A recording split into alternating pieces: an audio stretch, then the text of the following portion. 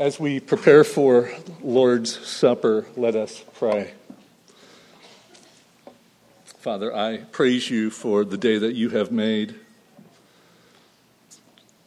Father, I pray, Lord, as we take time to reflect on the reality of the gospel, Lord, I pray for my friends that those that know you would be encouraged by the truth of the gospel, and for those that may not know you that are here today, Lord, that today would be the day of salvation, that they would repent and believe. Lord, our desire is that you would be given all the glory that is due you today. Father, thank you for your Son, that we can celebrate and participate in the communion today. And I pray this in his name. Amen. As you take your Bible, will you please open it to 1 Corinthians chapter 11. We are going to look at the main teaching passage that Paul wrote to the Corinthian church. And I am going to go slowly through it and kind of do some explanation as we go. 1 Corinthians chapter 11, I will begin reading in verse 23. For I received from the Lord that which I also delivered to you, that the Lord Jesus, in the night in which he was betrayed, took bread. And when he had given thanks, he broke it and said, "This is my body, which is for you. Do this in remembrance of me."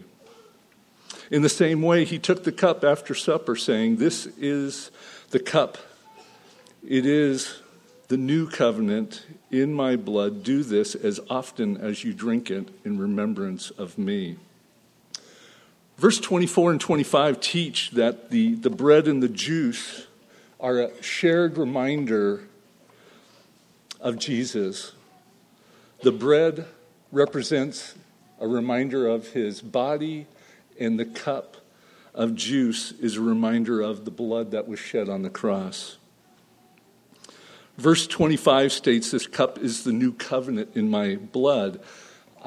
Before I want to talk about the new covenant, the old covenant was when repeatedly they would sacrifice animals continually for the payment of sin.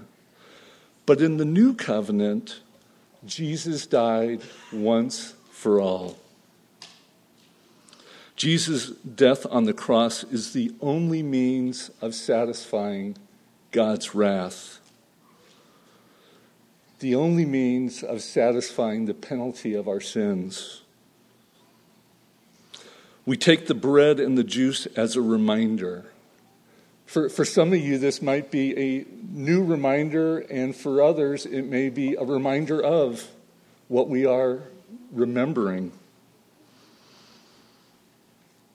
It's a reminder of who he is. Jesus is God, came from heaven to earth. He lived a sinless life. He lived a perfect life to be the perfect payment for sin. It's a remembrance of what he accomplished. He accomplished eternal life for those who would believe. What Scripture promises for those who repent and believe. We need to be focused on the great reward that Jesus accomplished when he died, when he took on sin, paying the penalty that was due us. Verse 26 continues, "For as often as you eat and drink the cup, you proclaim the Lord's death until he comes." The Lord's Supper, what we're doing right now, is a proclamation. To participate in the Lord's Supper, here's what you're agreeing to. You're agreeing to who Jesus is. He is the Savior. He is the only Savior. He is the Son of the one true God. You're proclaiming what he accomplished. He became sin. he accomplished paying the penalty completely. You're proclaiming that you're striving to persevere. Believer, that is to the day we died. We strive to persevere. You're proclaiming that as you participate in the Lord's Supper. You're proclaiming to persevere till we are with him face to face. Verse 27 continues, therefore, whoever eats the bread or drinks the cup of the Lord in an unworthy manner shall be guilty of the body and blood of the Lord. Verse 27 is a warning. It's a warning about taking these elements that you're going to receive in an unworthy manner. It would be unworthy for a non-believer to participate in the Lord's Supper. Excuse me. Because it's what we're proclaiming. It's unworthy to take it in a flippant attitude. That this is just no big deal. I really don't feel like looking at my life, examining my life. That's just not the response of a believer as he recognizes and thinks about the only solution to the greatest problem. And it's what was accomplished in the gospel.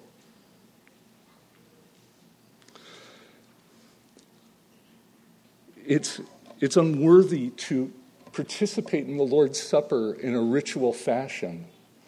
To think, well, it's 10:15 on a Sunday morning. This is what I do every morning.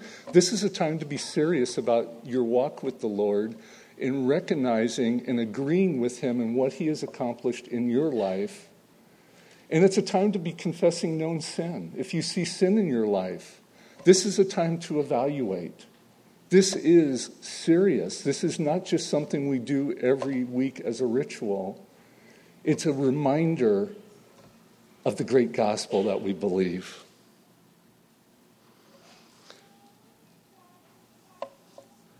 Because of this warning from Scripture, if your testimony about yourself is that you do not agree with Scripture, do not believe Scripture, and trust that what Scripture says about Jesus Christ, please let the elements pass you by.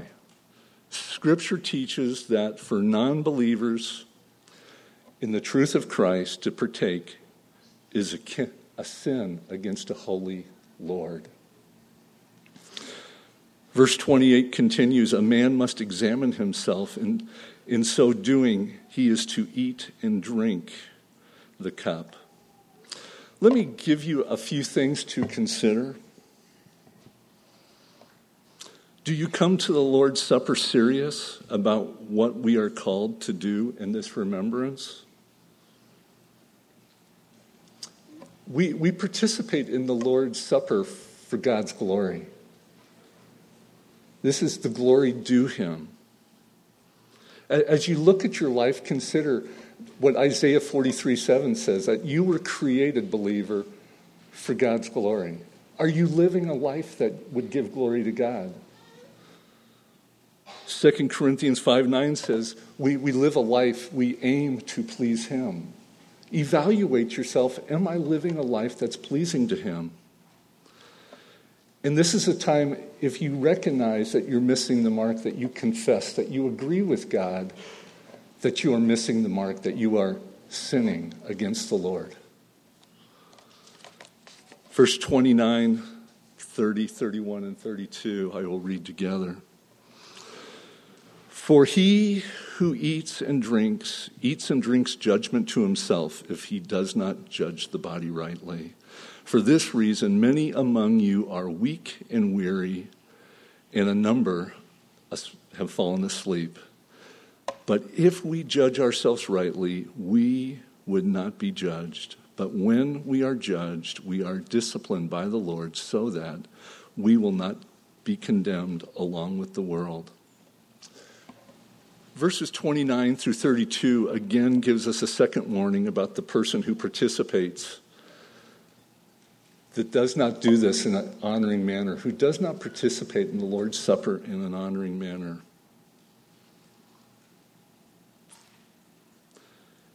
Do you believe what Scripture says? And are you living like the life that Scripture calls you to live in a way that's pleasing to him?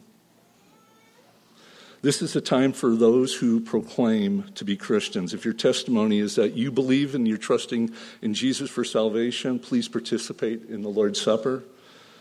And as I pointed out in verse 27, if you are here and you would not proclaim to be a Christian, we're glad that you're here.